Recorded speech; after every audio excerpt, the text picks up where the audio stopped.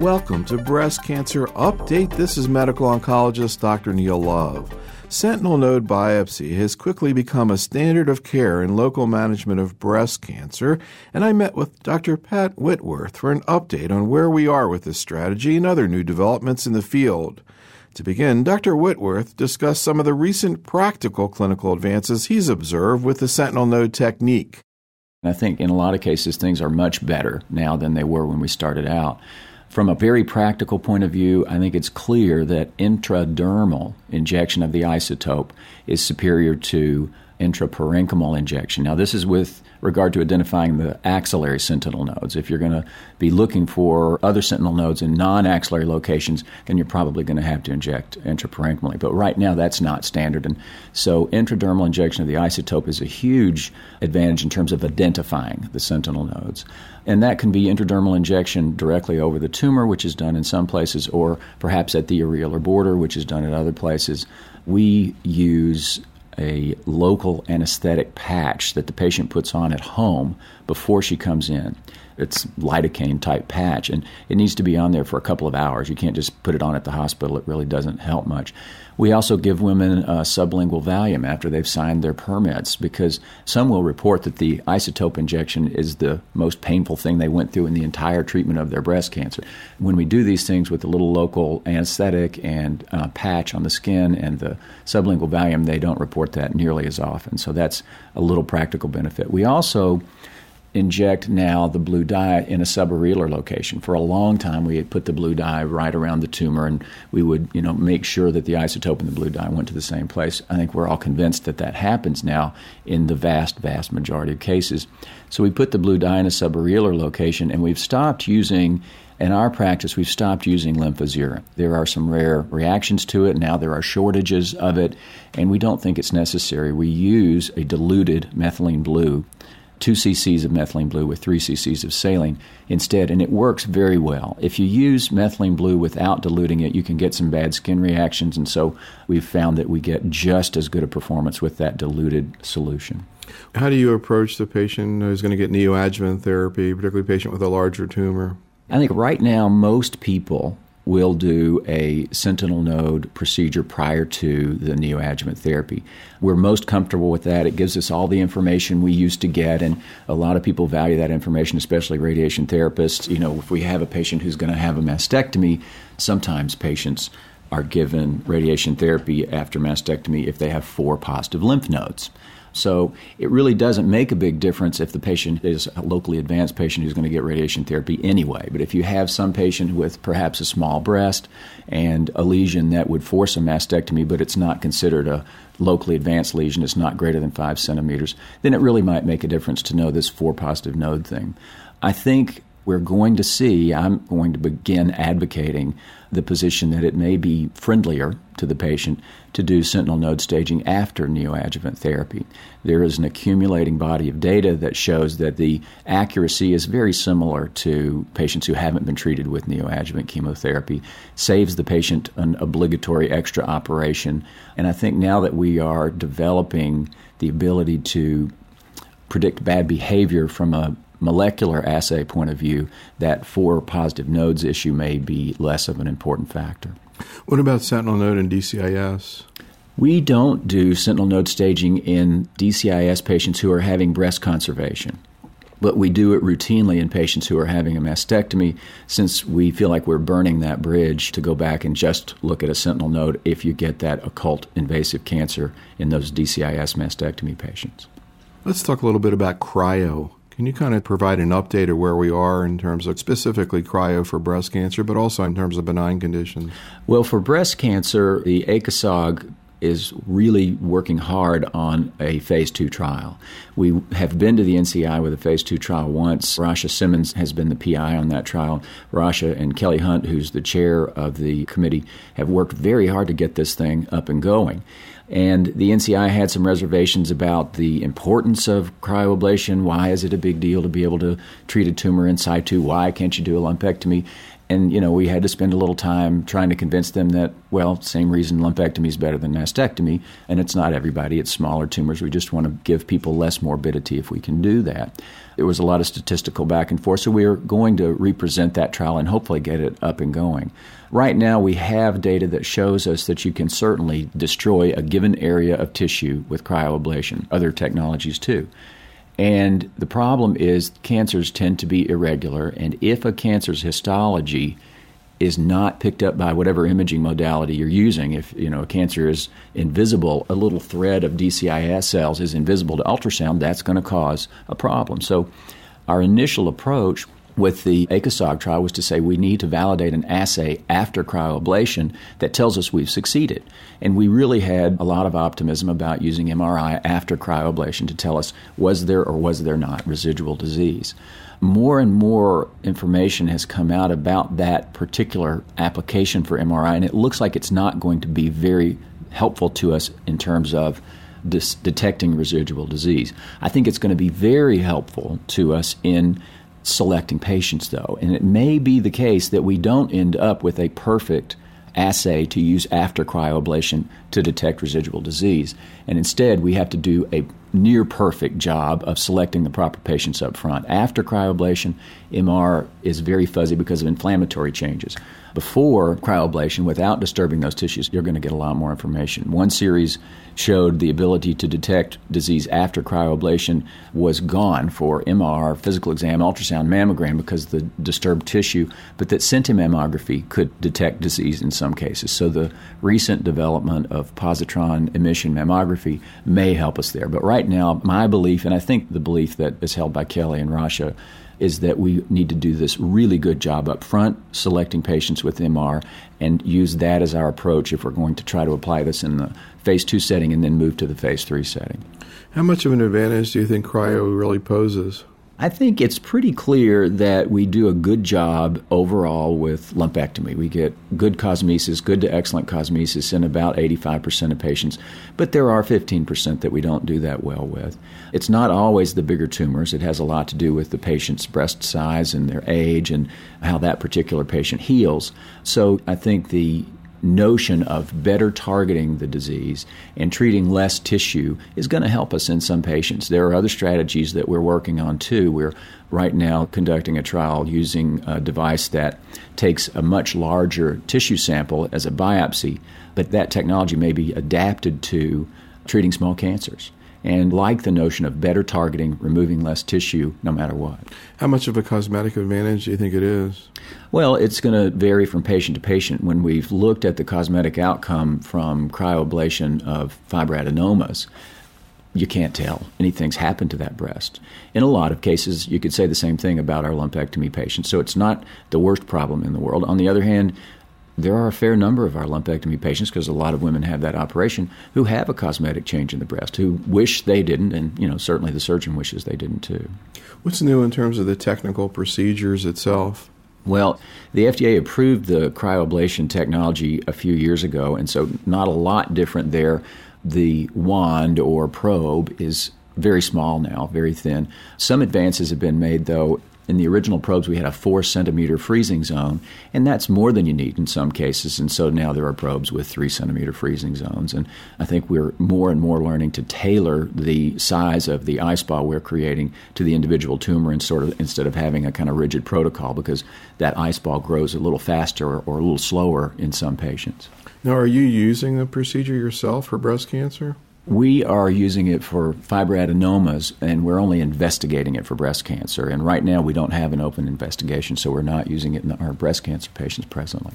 You mentioned the NSABP B39 trial of partial breast irradiation. Can you talk a little bit about what that study is looking at and sort of where things are right now in terms of PBI? Yeah, it's been very interesting because the American Society of Breast Surgeons, which I'm involved with, developed a consensus set of recommendations for who might now, off protocol, have partial breast irradiation. And it was very controversial because many of my very good friends in academics and in other areas took a fairly academic view of that and said, no, until we have randomized trials, no patient anywhere should be treated outside of a randomized trial, which really kind of denied access to some patients. And ultimately, even the NCI said patients who are being consented for B39 have to be told that they could get this treatment off trial, otherwise it's coercive. So that was one thing that came along. But the most interesting thing about the whole study is that those of us who are using partial breast irradiation off protocol in some cases or on protocol really want to know, can it be used in patients with positive nodes? Can it be used in patients who are at higher risk? Can it be used in younger patients? What about with lobular cancers? And that's the real question. These sort of highly selected patients that we've seen 5-year data with partial breast radiation were just that, highly selected. And that's where our consensus recommendations were. For some very low-risk patients, this appears to be a very acceptable approach. But what was happening with B39 was all of these low-risk patients were going into B39. And once the event rates started to, once we started to have enough time to look at event rates, it was clear they were going to have to add a lot more patients. And it was going to take, instead of 9 or 10 years, 11 years, because the event rates are really low here.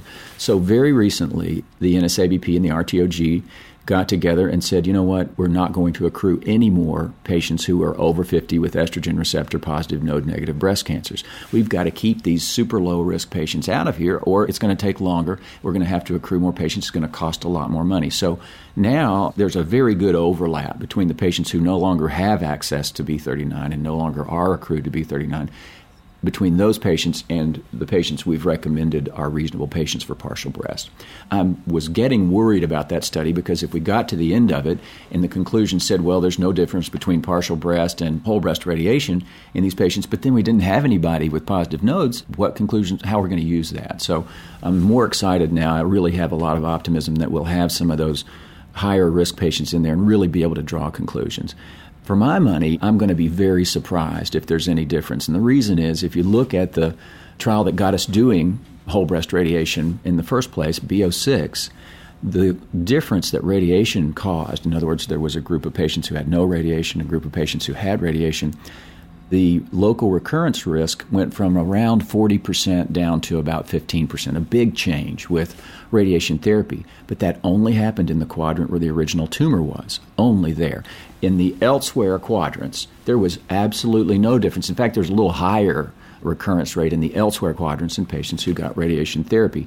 So, the effect, the benefit is right there in that quadrant. What's your preferred method of using PBI? I guess in the B39 study, they allow brachytherapy, external beam conformal, as well as the Mammocyte. What do you use? Well, my good friend Frank Vincini is PI on that trial, and he has pioneered a number of those things, at least at William Beaumont. He's really done a lot of work to figure out the best way to do each of those approaches. Dr. Kuski has also worked very hard with the multi-catheter approach. And so I think if you talk to a person who knows more about this than I do, a radiation therapist, they'll tell you it depends on the patient. Some cases you need a multi-catheter approach if you're going to pull this off. Some patients you'll be better off with a balloon, and some patients 3D conformal. If all things are equal, I do like the balloon approach. I'd rather have it happen intraoperatively and not have to have anything going on afterwards, but it's only 5 days right now. I like the balloon approach because it irradiates a lot less breast tissue than the 3D conformal. The 3D conformal, there's a recent study that suggests you may have a little more cardiac toxicity with 3D conformal than you have with whole breast, with conventional whole breast. I don't know that that's really true. I certainly wouldn't say that that's a real conclusion, but I do know that you irradiate a lot of breast tissue, a good bit more breast tissue with the 3D conformal approach than you do with the balloon approach or the multi-catheter approach.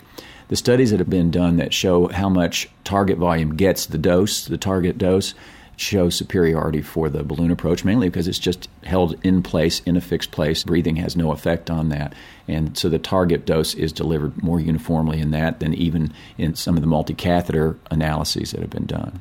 If it does turn out that this is an acceptable approach, and it's too bad we're going to take so long to find out, how much of an advantage do you think this is going to pose to women? It's a big advantage. And what we were shocked to find in the ACOSOG trials, and anytime you look at this, women don't get the radiation therapy in a pretty big percentage of cases. It is really surprising. It looks like about 15% maybe.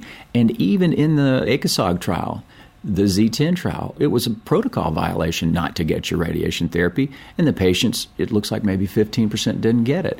So if you look at a map of who gets the radiation therapy and who doesn't, it's almost linear. The farther they live away from the facility, the more likely they are to not get it. And once you get to 50 miles or so, it really gets low. So this 5-day thing is really helpful to a lot of women. The other thing that makes it more practical for some women that really do live far away is many cities now, the American Cancer Society or another group has put together a little place where people can stay for a few days. And so this is ideal for that. So do you think that if this plays out positively, that maybe there'll be more women who are going to get breast conservation? Yes, I think so. There are women in my practice who have said, I just don't want to go through that whole 6 weeks of back and forth. It's too much travel. My family has to bring me, and I just don't want to ask them to do that. So a few women do make the decision up front. That's just going to be too difficult. It's not a huge number, I don't think. I do think, though, that of the women who have breast conservation, we will probably do a better job of delivering the radiation therapy they're supposed to get. You mentioned intraoperative radiation therapy. Where are we with that, and where do you think it's heading? There are a number of series. The Italian series are the largest. I don't think we have the follow-up data yet. It's a great idea.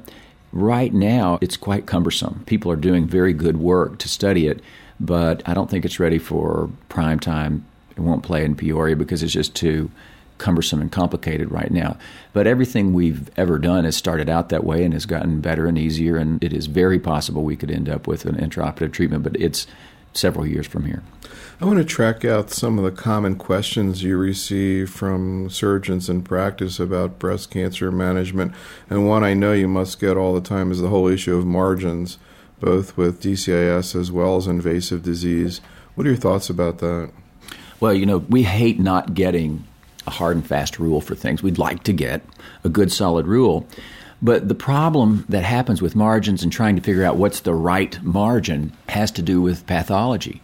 We have some great pathologists in this country. I know some very good pathologists, but there are limitations there. If you were really going to look at all the tissue, it would take you a week to do one case. They just cannot possibly look at that many slides for a given case. And so pathology, surgeons hate to hear this and people hate to think about it, is a sampling event. And so we know what's going to happen given good conventional pathology right now. We know what to expect in terms of outcomes.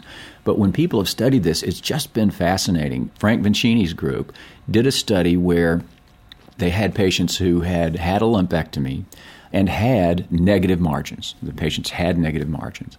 And they were re-excised. And I think this may have been part of one of their partial breast radiation series. They wanted more margin or something like that. I can't recall that part of it. But Frank's group re-excised a large number of patients. I think it was about 130-something patients who had negative margins by NSABP standards. It's somewhere in the 35 to 40% range had more disease found when they went back and re-excised them. And these are patients, we would look at in B06, they're in negative margins, and it's not because bad surgeons took care of them. It's not because NSABP margins are wrong. It's because pathology is a sampling event. And so the way it's done right now, that's sort of what you can expect. And for people who are out there saying, well, if they'd just gotten 2 millimeter margins, that wouldn't happen, they're wrong. The extra disease was found up to 10 millimeters away. And in fact, fortunately, and I think Mel Silverstein probably loves this, if you went 10 millimeters out, you would have gotten 95% of that residual disease taken care of. And so that's why, we do breast radiation therapy, even though we have negative margins. It's why we do partial breast or whole breast radiation therapy. So if you said 2 millimeters, you're still going to get a similar result. It might be 30% residual disease, but it's not nothing. So in our practice, we like to see a margin bigger than 1 millimeter. And we look for that, and we use that rule, even though we know there's going to be some residual disease. If we went back and re-excised all those people, we'd see it. But that's why we do radiation therapy, and we know it works pretty well, and that's kind of where we are right now. The near future, I think, is a little more exciting in terms of analyzing sentinel nodes, because sentinel nodes, it's the same thing. It's a sampling event. And the closer you look, the more disease you find. It's just impractical to look that much. And the other question is, what is the threshold where a certain amount of disease becomes really meaningful clinically, changes the patient's outcome? And so there are assays. One just went to the FDA and got a favorable vote from the panel, which look at the sentinel nodes from a molecular standpoint. You take the node, you homogenize a portion of it, and you get a look at essentially every cell there in that way. And I think our ability to accurately analyze those things is going to be much better. That's fascinating. Was it test specifically for sentinel nodes? Yes. Well, it tests for epithelial antigens in the sentinel nodes, or epithelial markers in the sentinel nodes, but it is very accurate. The difficulty with it was that you have to have some gold standard. So the gold standard was sampling type pathology. And we took in the study, we took alternate slices of each lymph node, and one slice got put through the assay and could be frozen. We didn't just throw it away. So there is some holding on to that. But the other slice, the next alternate slice, went to conventional pathology. And what we found was that you could have a situation where the conventional pathology didn't find anything, and so that case or that node was called negative, but the assay did find something. And it really threw the panel for a loop because they were saying, is that a false positive? If your reference is negative and your assay is positive, that's a false positive. And we had to make the case that that's not a false positive. That's a problem with the reference. Wow, interesting. What about margins in DCIS, and in what situations do you withhold or not recommend radiation therapy? In general, if we have an older patient who has a very wide margin, we would really consider omitting radiation therapy. We are using partial breast radiation therapy in some of those cases where we would be clinically on the fence. I mean, in general, we want to give radiation therapy to patients who've had breast conservation, but some very good work has been done. A couple of different groups in the last couple of years have shown that while radiation therapy has a benefit in women over 70 with small, low-risk tumors, it's not big. In other words, you can give radiation therapy and get a 1% local recurrence risk, or you can omit it and get a 4% local recurrence risk. So I think there's a lot to be said for individualizing the decision in women over 70 with low-risk tumors. I'm curious about the Oncotype DX assay and how you see it fitting into clinical practice now and evolving for the future. To me, it's really one of the most exciting things that's happened in a long time. Surgeons, for years, and not just surgeons, other oncologists, have wanted a way of deciding which patient really will benefit from systemic adjuvant chemotherapy. And we've all been frustrated because we know that even in cases that are fairly clear-cut by standard guidelines, just take a woman who is 40, 42, and she's got a 15-millimeter tumor, ER-positive, node-negative, most people are going to say she needs systemic adjuvant chemotherapy. Yet we know if you look at the numbers, what that means is if you treat 100 women, maybe 6 will have their life saved by that chemotherapy. You treated a whole bunch of women who didn't need it. You just couldn't see who did and who didn't. So that genomic assay is now allowing us to identify that pretty big group of women. It's about half the women, if you consider the current guidelines, who have such a good prognosis that they don't need systemic adjuvant chemotherapy. So it's very exciting in terms of less misery for our patients. I guess the other thing, too, is it seems like it also has the potential to identify people who maybe you wouldn't have given, or the oncologist wouldn't have given chemotherapy to, and now it's something that just to look at the tumor size or whatever, maybe not that concerning, and then you see a high recurrence score. Exactly. I mean, we're all frustrated. In fact, that patient is kind of one of the patients that keeps us going and unsure and treating people who might not benefit. And it's sort of like putting on glasses that allow you to see something you couldn't see before. You see not only the patients who don't need it, but you do see that patient who by classic criteria or conventional criteria wouldn't get treated and you'd miss. Are you involved in any way with the TAILOR-X study? Yes, we are at the Nashville Breast Center are putting patients on that study. Very excited about it for practical reasons and scientific reasons. We really love that study for our patients. I guess the thing that's interesting about that study is the patients get the Oncotype. And I guess one thing that's interesting is that if they have a low recurrence score, they don't get chemo. If they have a high recurrence score, they do get chemo. And then if they have the intermediate, they get randomized to chemo or not. Mm-hmm. And I guess a couple of things that are interesting is that, one, it seems like kind of the trial design itself seems to be an acceptance that the results mean something. Oh, it is. It is, very much so. The validation that the NSABP took that data through, I think that level of evidence is higher than the level of evidence we have for many of the things we do in medicine.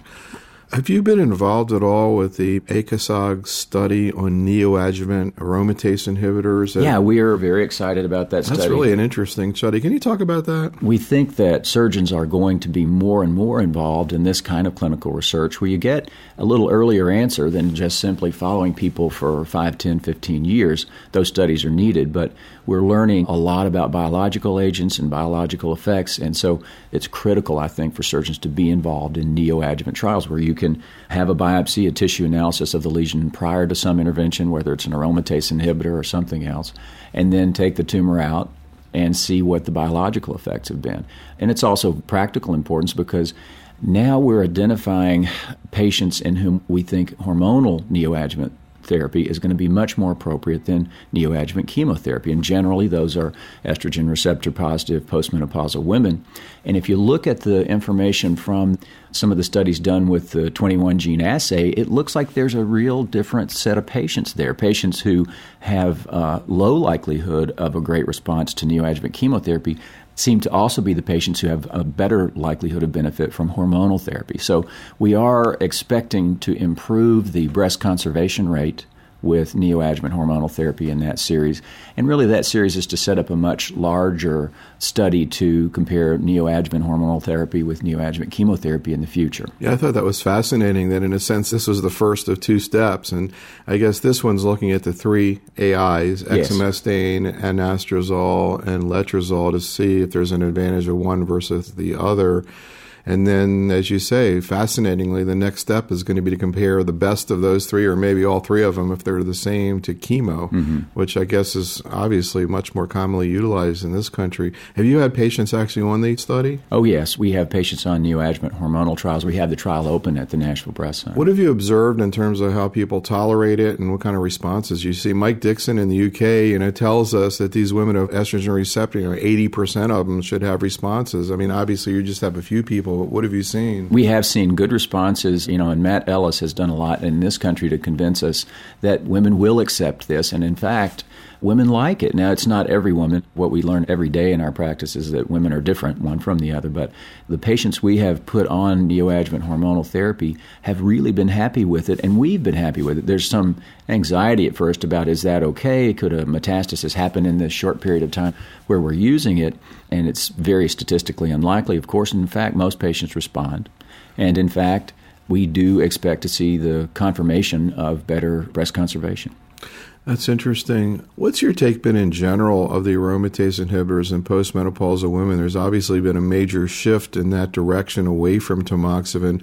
What do you observe in terms of quality of life in the women on the AIs compared to tamoxifen? It's hard to compare the tamoxifen to the AIs in our patients, but in the series that are out there, you get very similar quality of life type side effects.